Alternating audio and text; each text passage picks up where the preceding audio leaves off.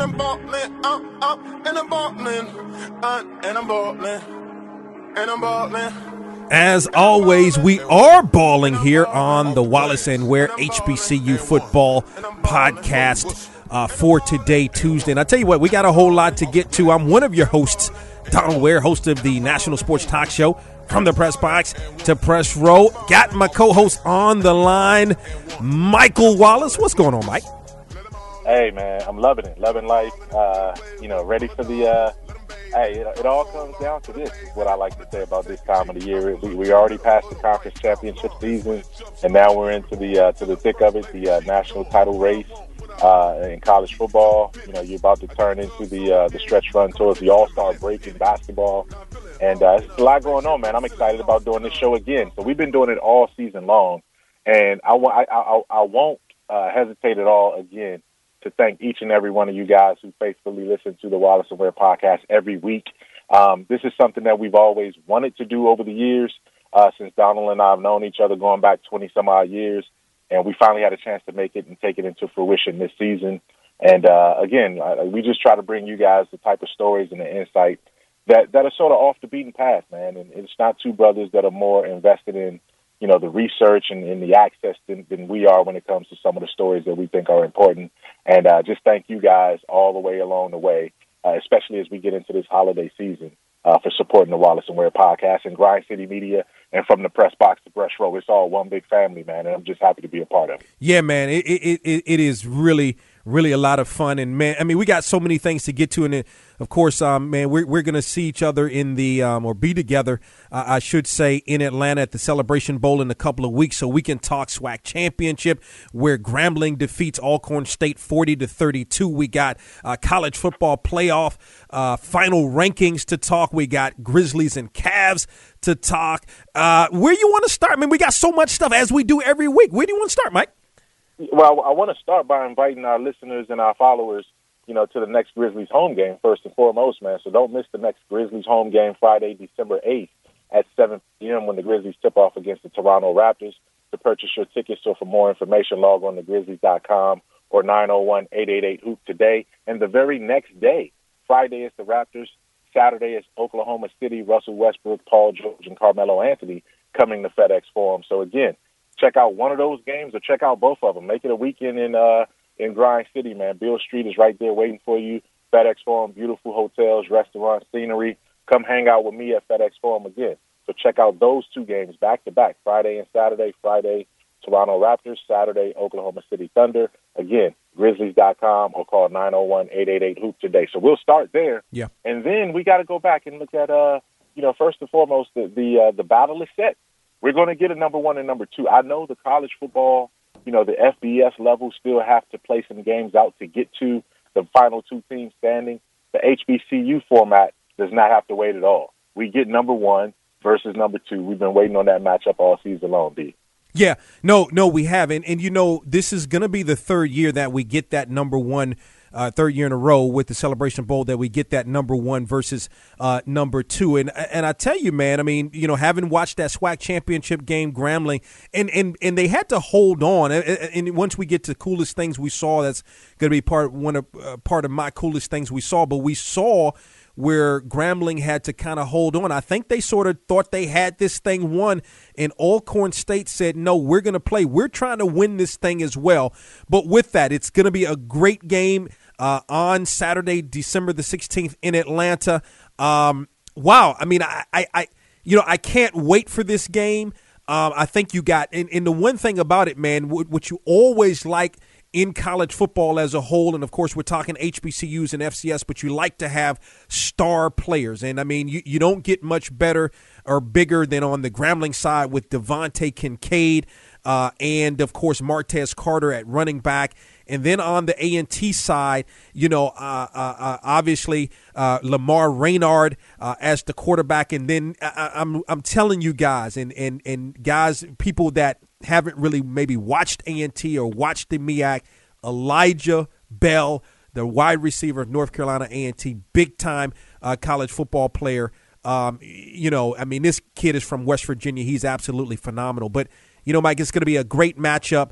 And I know we're going to talk more about that in the coming weeks. But again, that victory by Grambling over Alcorn State, and we talked about it before. Alcorn State, they would have to play a really good game to win this game. But we saw last year where Alcorn State got out to the 17-0 lead. Grambling had to come back. We saw it in reverse.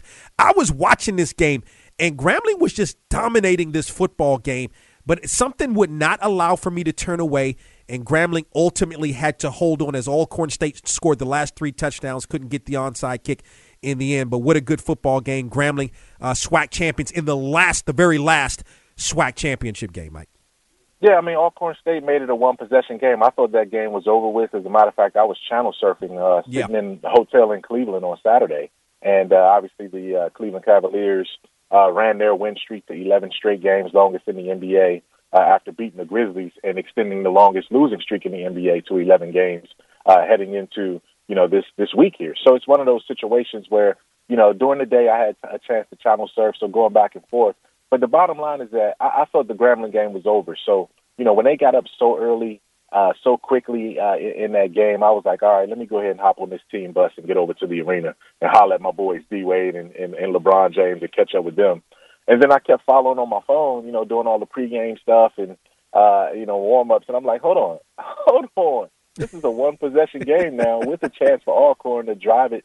Obviously they would have had to score a touchdown and get the 2-point conversion to send it to overtime. But, I think Grambling got a little bit sloppy there. And, that's the thing. I mean, this is the difference between Grambling this year versus last year. I thought last year they were just completely putting teams away. It wasn't this sloppiness in terms of letting teams come back. I mean, I felt like they let Southern get back into the game at the Bayou Classic, the other week. And that's a bad habit right now. But again, when you're a champion, you find a way to have that kind of resolve. And Broderick Fobbs and Devontae Kincaid and Martez Carr, all of those guys have been consistent in terms of figuring it out when they need to figure it out. And, again, 2-time SWAC champion. They've been to the SWAC championship game 3 straight seasons.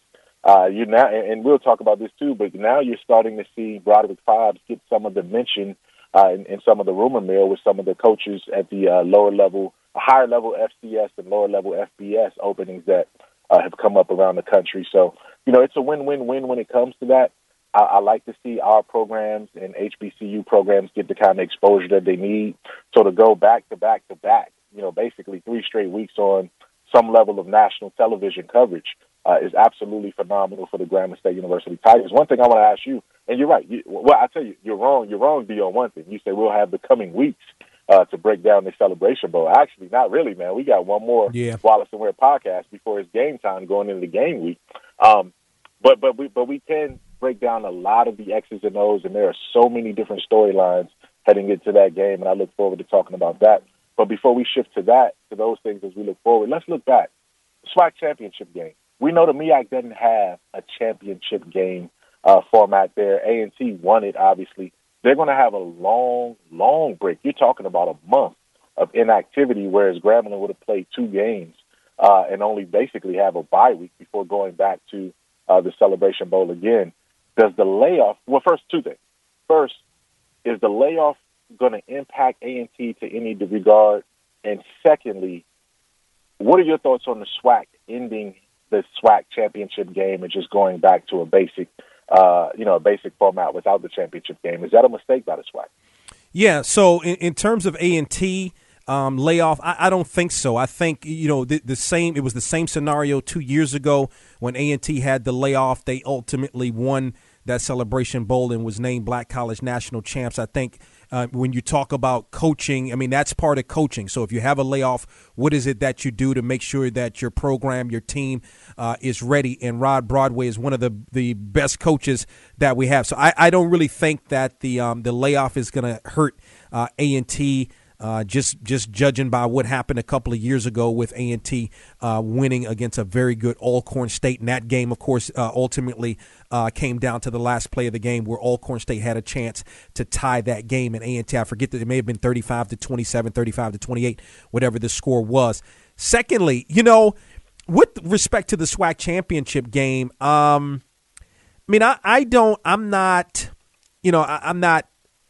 don't know. Like, It is what it is. I think that's the best way to put it. In other words, yes, I know it's been around since 1999, but again, it's not like we have this great tradition of something that has happened for the last 100 years or even 50 years. We're talking about something that has been around for less than 20 years. So I think the SWAC it did what it thought was best. I know in years past that sponsorship money had sort of been part of the obstacle with respect to this SWAC championship game. Some of the challenges that the SWAC championship game has faced. It's not like the SWAC is getting NRG Stadium for free. They're not, it's different if if it's something like that. I mean, they still got to, with the exposure and all that, I get all of that. They're getting that with respect to the championship game that they now won't get, and to your point, with respect to the MEAC doesn't get by having a championship game.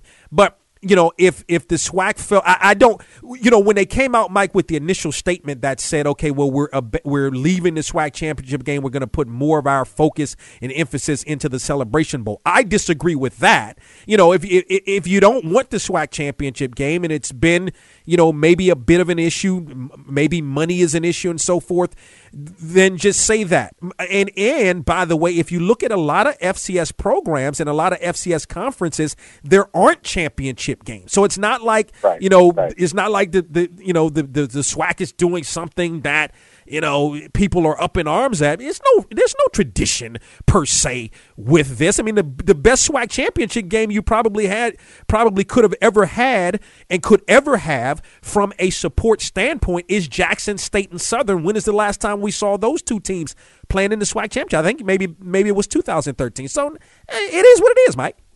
Yeah, it is what it is, but I do think when you expand, and the SWAC is at 10 teams, 12 teams? 10 teams, yeah.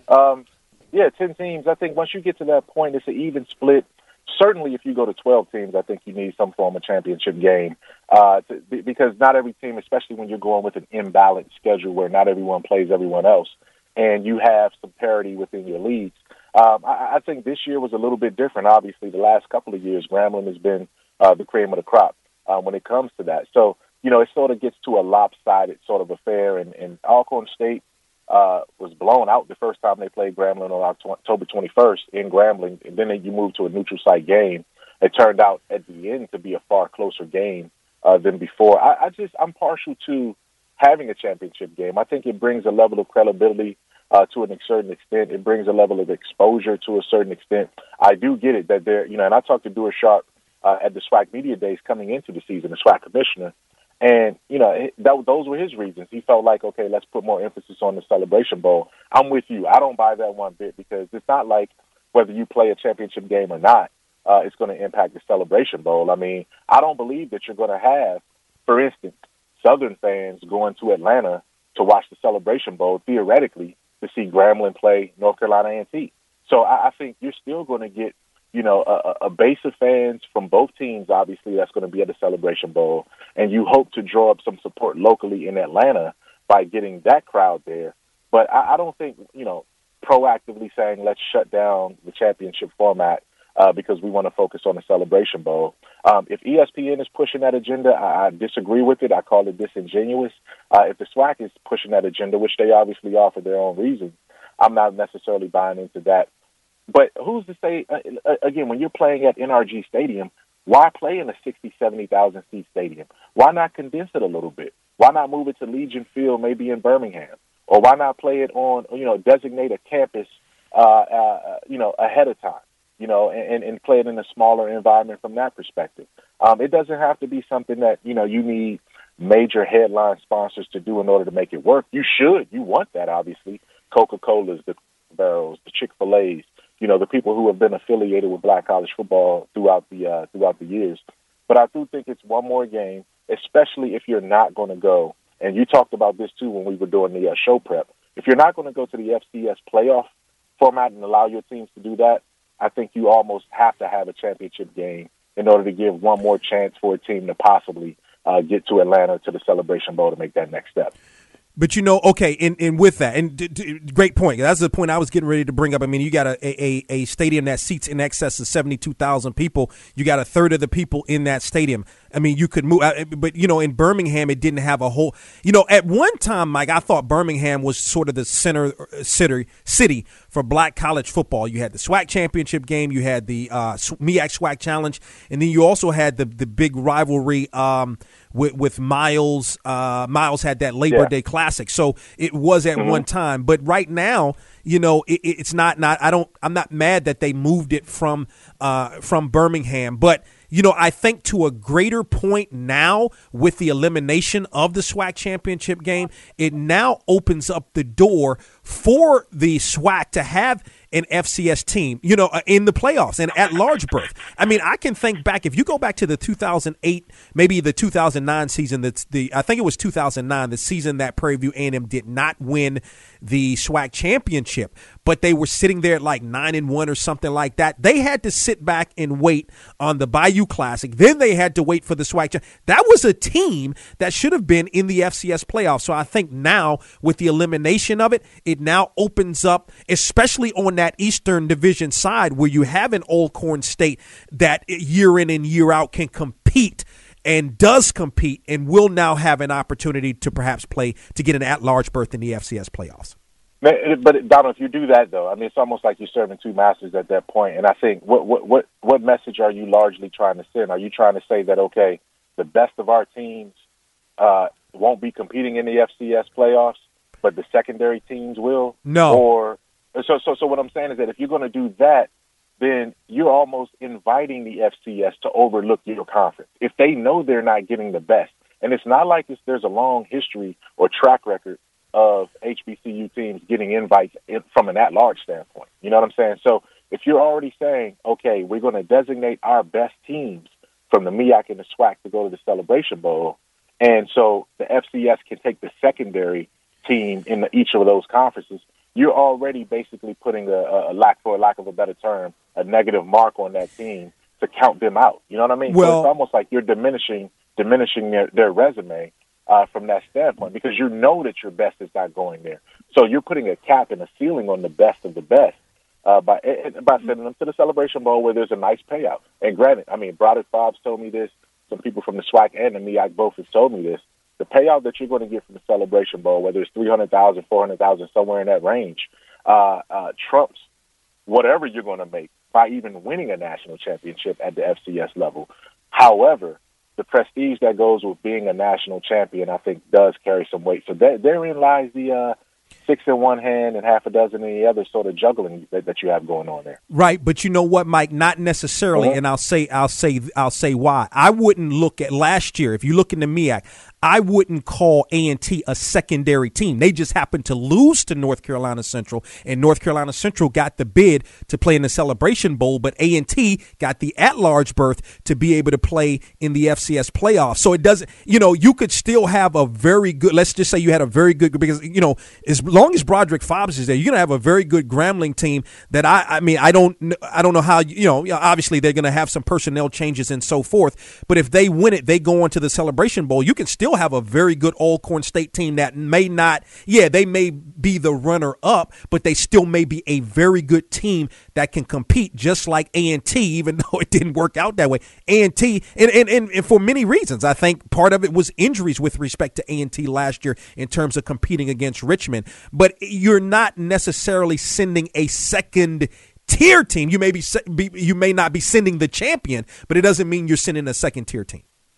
Right. And to that degree, I'm talking about historically, though, from the track record of what you see the FCS level teams take. You rarely get two HBCUs in. So It's either one or the other in terms of that. And, again, from the scheduling format, not only has the championship game conflicted with it, but also the Bayou Classic, too, has conflicted with allowing the SWAC to have teams that get in to that regard. So, again, until those conferences align, and you have a chance to truly be representative of what your best is. Again, and that's the problem I have is that, we talk about these things, unfortunately, and this is why the Celebration Bowl is going to be historic in terms of the way I see it, is because you truly have two teams that can go to the FCS level and win a round or two in the playoffs. No question about it. I have no doubt about that. I have no doubt that they can be teams that can advance in the FCS level, whether it's Grambling or North Carolina A&T. But having said that, though, it's one of those things where the ESPN and these bowls, whether it's the SWAC MEAC Challenge coming into the season or the Celebration Bowl after it, it brackets the season in a really, really high-profile format on national TV for these HBCU schools. And when you talk about exposure, the FCS playoffs isn't giving you that kind of exposure at any point. I mean, there are some games that are nationally televised, but usually, typically not until you get well into the championship rounds of the FCS format. So, again, it's hard for these conferences to turn away from that, the TV deal that ESPNU has provided week to week for the MEAC or the SWAC. And then on top of that, you bracket your season with the showcase game at the beginning of the season and the showcase game at the end. So I definitely understand why the influence of the Celebration Bowl and the ESPN Bowls and the structure of ESPN is sort of dictating how the conferences are choosing to go forward in that format. But again, hopefully our leagues can be deep enough where you do have a discussion like you suggested and what was showed out last season. But even still, that only impacted one conference, because the SWAC certainly didn't send a second team into the FCS playoffs too. So it's one of those deals where, like I said, there's no right or wrong answer. It's just economics and exposure. And when it comes to economics and exposure, the SWAC and the MEAC are choosing the national exposure and the economics that a bowl game funnels that money into the conference, into the schools that are participating. So no problem whatsoever with that. Yeah, and you know what? With that, Mike, I mean, that's a great, it's a good point. And, the thing is, I think you either need to be all in or not in. In other words, if you're going to have the Celebration Bowl, and now especially with the elimination of the SWAC championship, because part of the SWAC championship game being played 2 weeks after the start of the FCS playoffs is because of the Bayou Classic. If you're going to keep it, that's fine. But the thing should be, if you're going to do this thing, go all in. I know we're going to talk a little bit about the college football playoff. There needs to be a Division I HBCU playoff like the college football playoff. I mean, if we're going to do this thing and we're talking about money, and to your point, it's not going to be about the FCS playoffs is not paying you a lot of money, then let's go all in. Let's have a four, you take the top 4 teams in all of HBCU football D1. That would include, obviously, I mean, this would be sort of a pipe dream, but man, it'd be great if Tennessee State could sort of be a part of that. And maybe you could have Tennessee State as a part of this because, boy, they're in such a tough conference that even if they had like an 8-3 season, they may not even be part of this. They may not make it to the get an at-large berth. So you have the best 4 teams out of the Division I HBCUs, and let's do a format like that. It should bring in even more money than the $1 million or so that the Celebration Bowl is bringing in. Listen, I think if the conferences are going to do this with respect to the Celebration Bowl, and especially now with the elimination of the SWAC championship game, why not do a college football playoff for the Division I HBCUs? I think we might be on to something, man. When we get to Atlanta next week, man, we might have to put that format in front of some people there, because I definitely like where you're coming from that standpoint, because you would have neither the MEAC or the SWAC with a conference championship at that point. So why not do a 4-team playoff?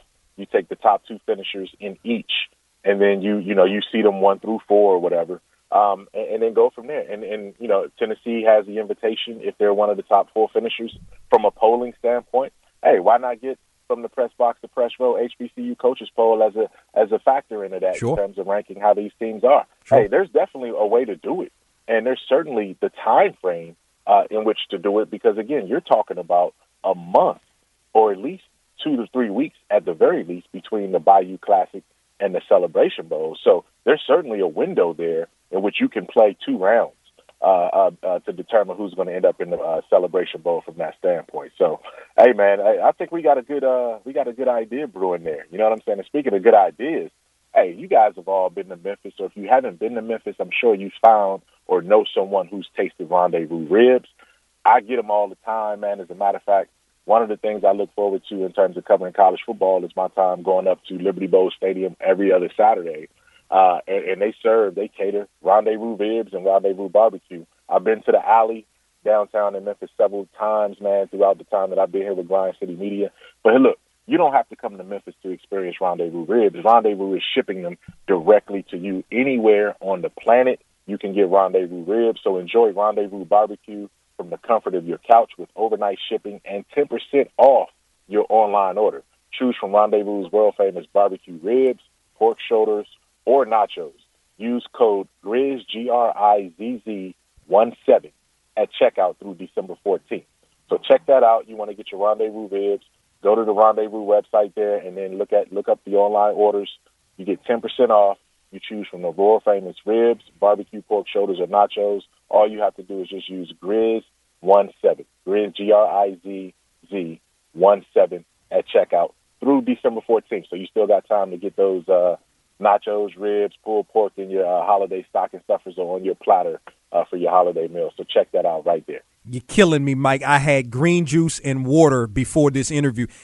Listen, listen. I come down to look. I'm all for it, man. That sounds great. I may have to pull them up online and get that. And I know the ribs are the bomb. I know it.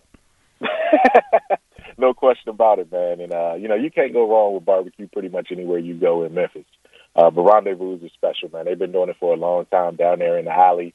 Right over there off of Union and BB King. So, you can smell the stack. You see the smoke billowing from that alley almost every day, man. And it just calls you, basically. So, again, you can get that thing FedEx right to you. Yeah. I mean, two great companies in Memphis are working together to get make this happen.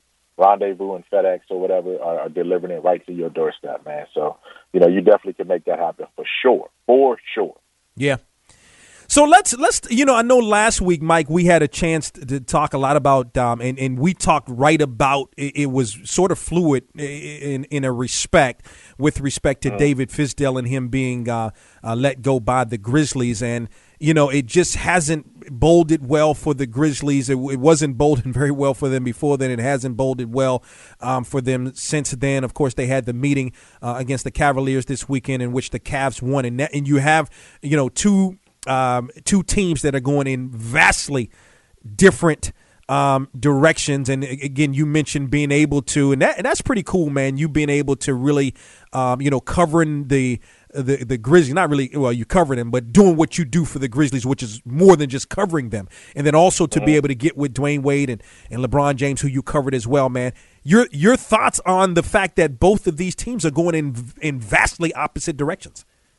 Yeah, I mean, and you know what? I certainly have thoughts on that, but man, I got my mind so caught up on these ribs, I forgot to give people the website, man. You know what I'm saying? I'm sitting there thinking dry rub and wet rub and barbecue sauce and all that, man, and I done forgot to give them, but it's hogsfly.com, HOGSFLY.com.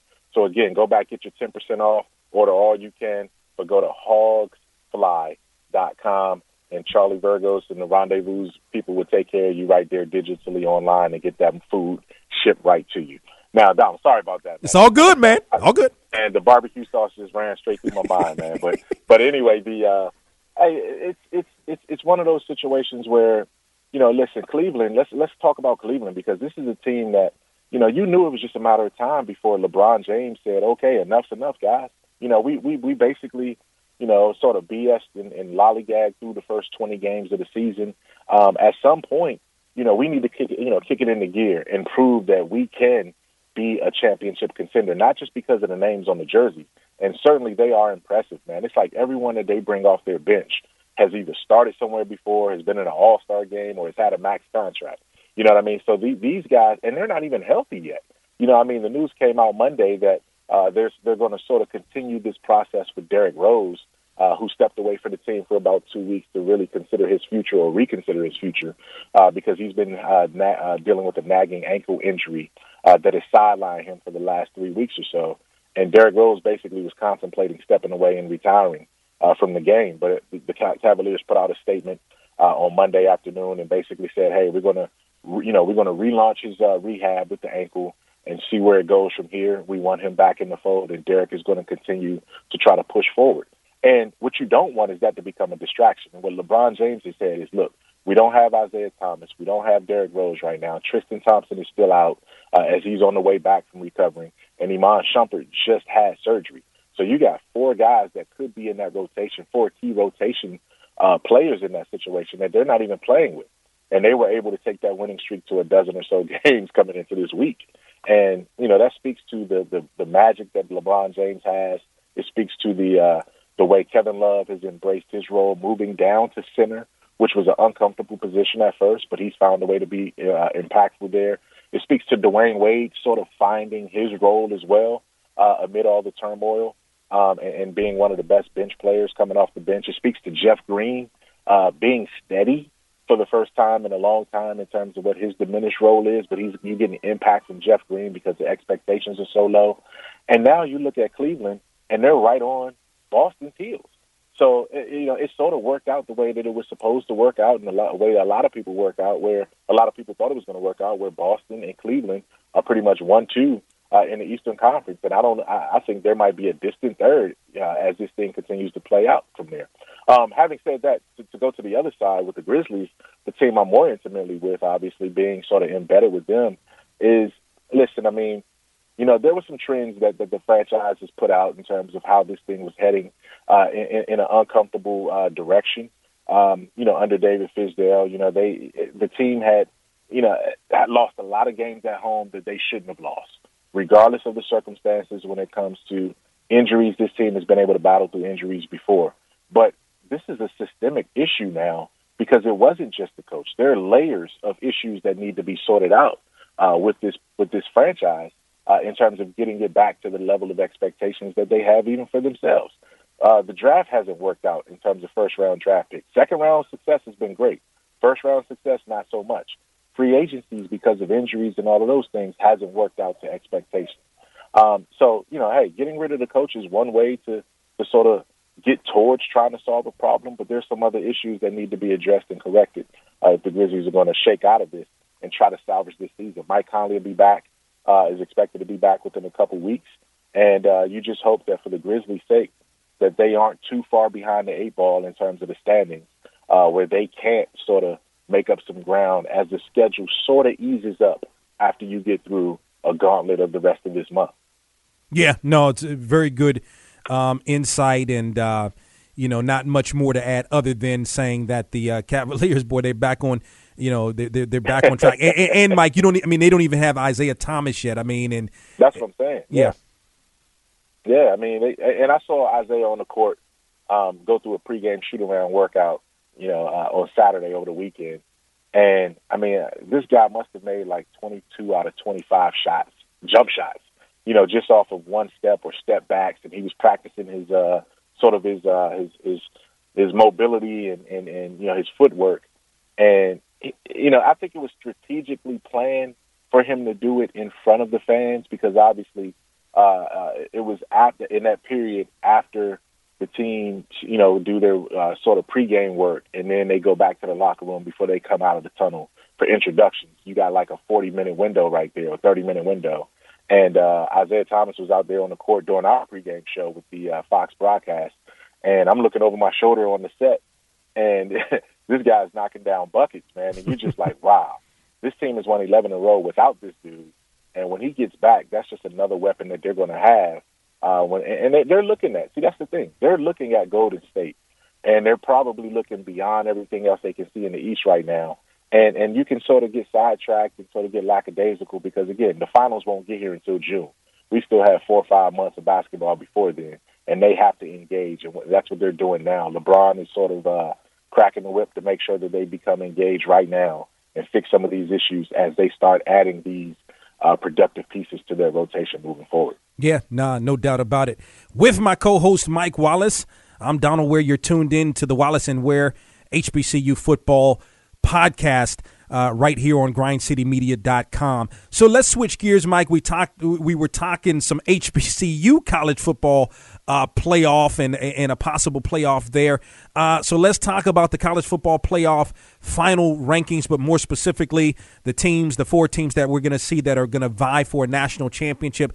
Clemson finished number 1, Oklahoma number 2, Georgia number 3, and Alabama number 4. Clemson's going to take on Alabama for the 3rd straight year, and Oklahoma, but this time not in the championship game, and then Oklahoma going to face off against Georgia. And I think, Mike, that the committee got it right. I will say, I don't think they got it right. They did get it right, but I think that this was a week. Try telling a whole bunch of people in Columbus and the Big Ten that. Well, yeah, no, I agree. But you know what, Mike? Yeah. When you lose to Iowa by the amount of points that Ohio State lost to Iowa by, and then right. You could make an argument. Like, you can make an argument for Ohio State.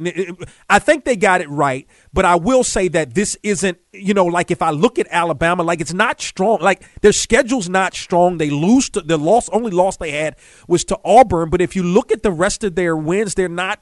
It wasn't a great schedule. It wasn't like they beat some really good football teams. But I think with they didn't. Yeah, they didn't. Right. And here's the thing. Here's the thing, though, Donald. It's like, okay, so I keep hearing that argument, and and it's certainly a viable argument. Look. It was a horrible loss to Iowa. It wasn't like Iowa was 3-6; they were 6-3. You know what I mean? But again, it was a horrible loss. You get blown out against Iowa. It's not like it was LSU losing to Troy. You know what I'm saying? But having said that, flip the script on the other side, though.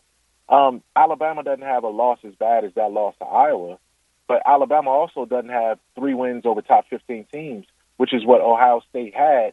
Plus, they beat an undefeated team that was already in the top 4 in the final week of the season in the Big Ten championship. And if you're the committee and you're saying conference championships matter, then you take one of the most powerful and influential conferences outside of the SEC. I would say the Big Ten is probably the most powerful conference. And you're telling me that their conference champion, who has 3 top 15 victories this season, isn't good enough, especially when they cap the season with a win over an undefeated Wisconsin team that was in the top 4 going into that game. That's my issue with it. Look, Alabama's resume is what it is. I think this underscores the argument in the case to expand it to 6 or 8 more so than it does justifying whether Alabama should be in over Ohio State or not. Look, I think if you put those 2 teams on the field right now, I'm taking Alabama over Ohio State. But you know what? I also thought that the year that Ohio State ended up beating Alabama in the championship, if I'm not mistaken. I think that was Urban Meyer that beat Alabama one of those years. So, it's one of those situations where it's unfortunate. It shows the flaws in this system.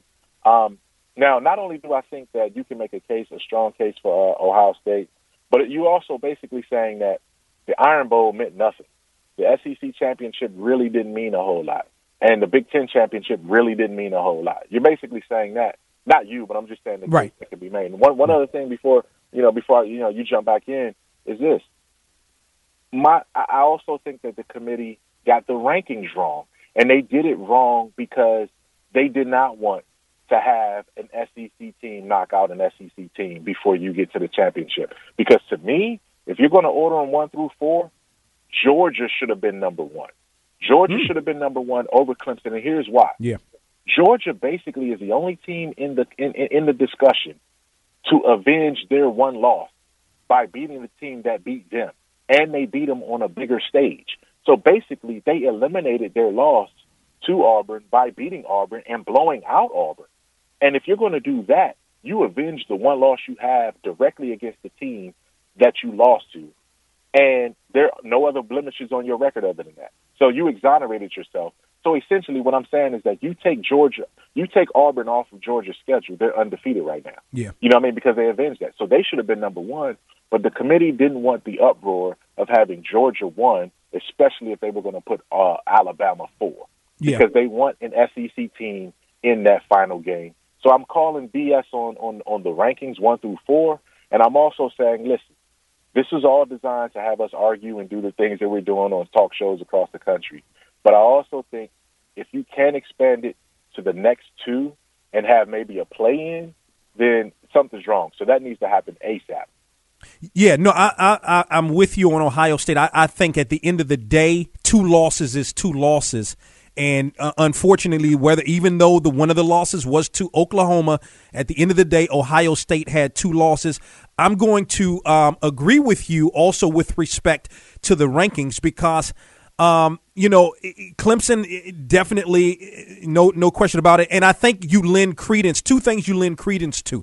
You lend credence to Alabama and their history. So that's, maybe why they're put in. But again, Ohio State had 2 losses. The other thing is Clemson is the defending national champs, but I agree with you.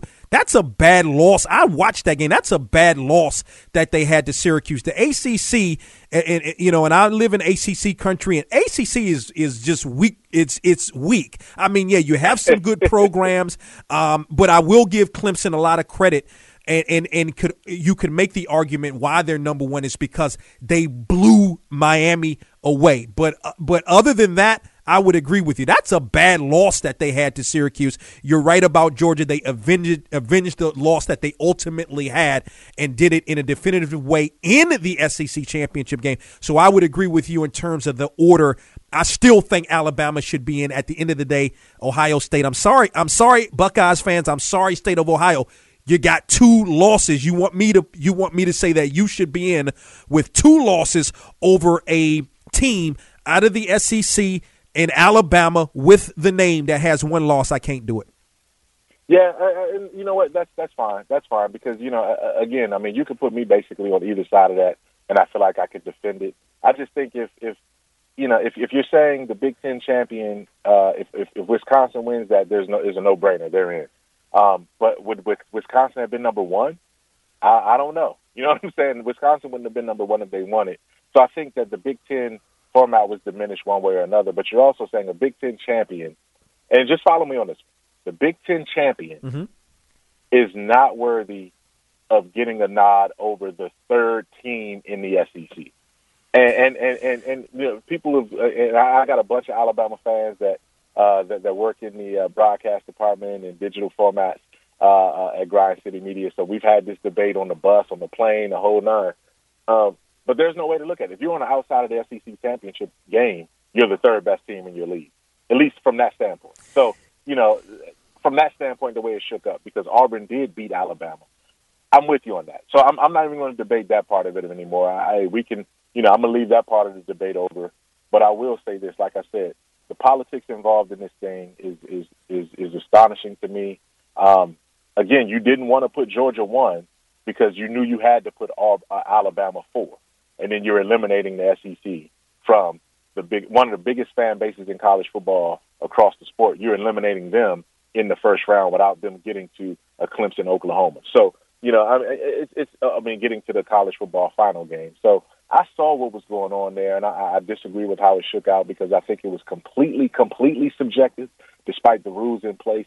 But again, the only way to fix this thing, man, and I know people say, okay, well, if you go to 6, then whoever's going to have the argument for 7th is going to be the biggest outcry. Well, if you're the 7th best team in the country, you probably don't need to be playing for a championship under this kind of format. So I would say go to 6, or at least go to the number 1 team, gets a bye, and you go to 5, 6 or whatever for a play-in to play number 1 or something like that, and then that might fix it. Because I do think to settle this debate overall, whether it's Alabama, whether it's Penn State, whether it's Ohio State, whether it's USC, pick 2 of those teams, make them play in one of these bowls that start, right after Celebration Bowl or something, and then let them play their way into playing the number 1 team. But hey, they'll figure that out at some point down the line, I'm sure. Yeah, no question about it. We could be here all day talking about that. Some really great points on both sides. So, coolest thing that you saw this weekend, Mike? What's the coolest thing you saw? Ooh, man, it's I'd like to say I saw a victory, to end that losing streak for the Grizzlies, but I didn't see that. I'm gonna be selfish and say, hey, I saw, Broderick Fobbs hoisting that trophy again, winning 2 straight SWAC championships, SWAC conference championships. Having gotten to the conference championship games 3 straight times. Seeing Devontae Kincaid, get another ring. I mean, I saw this guy at the SWAC Media Day, and he had 2 championship rings on and a 3rd bowl ring from Ole Miss. So he's going to have 4 rings at this point to put on his fingers. And, this is a guy whose career was derailed when things didn't work out at the University of Mississippi. And for Kincaid to go to transfer to Grambling, as a Dallas alum, Dallas native, and do big things, man, in the state of Texas there, 2 times winning the SWAC championship. I mean, this is a good ending to his career. I don't know what the future holds in terms of the NFL, but having a chance to, I must have sat there and talked to him for probably 45 minutes. We started on the record, we went off the record, we went back on the record, then we just started, eating snacks and stuff through the middle of our discussion, man. And I feel good for the guy. I like the way he sort of resurrected his career. And he has a chance, man. Lamar Raynard and Devontae Kincaid, they are truly two of the 4 finalists for the HBCU Player of the Year. And they're going to be able to decide it on the field, man. And I'm just excited about that. But shout out to Kincaid. The coolest thing I saw was him being able to hoist that trophy, he's just, and being individualized and honored for being one of the best players in the country, obviously, was a good fitting in to a career that started off with a little bit disappointment from him sort of being the odd man out at Ole Miss. So that was the coolest thing I saw this weekend, B. What about you? Yeah, well, it would have to be on the I don't know, maybe phrasing it opposite side, but Alcorn State.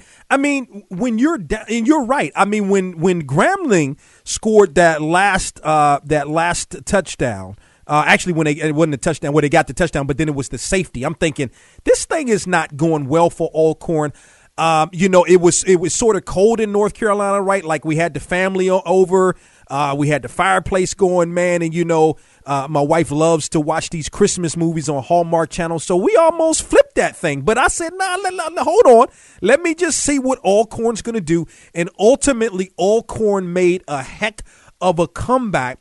Within about a 12-minute span, they were able to score 3 touchdowns and pull to within essentially, as you mentioned, a touchdown and a 2-point conversion.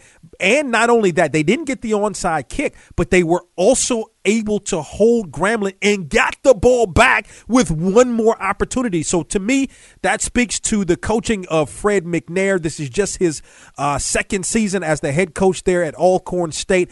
Obviously, he's a legend there at Alcorn as a former player. And, I think eventually he's going to win multiple championships.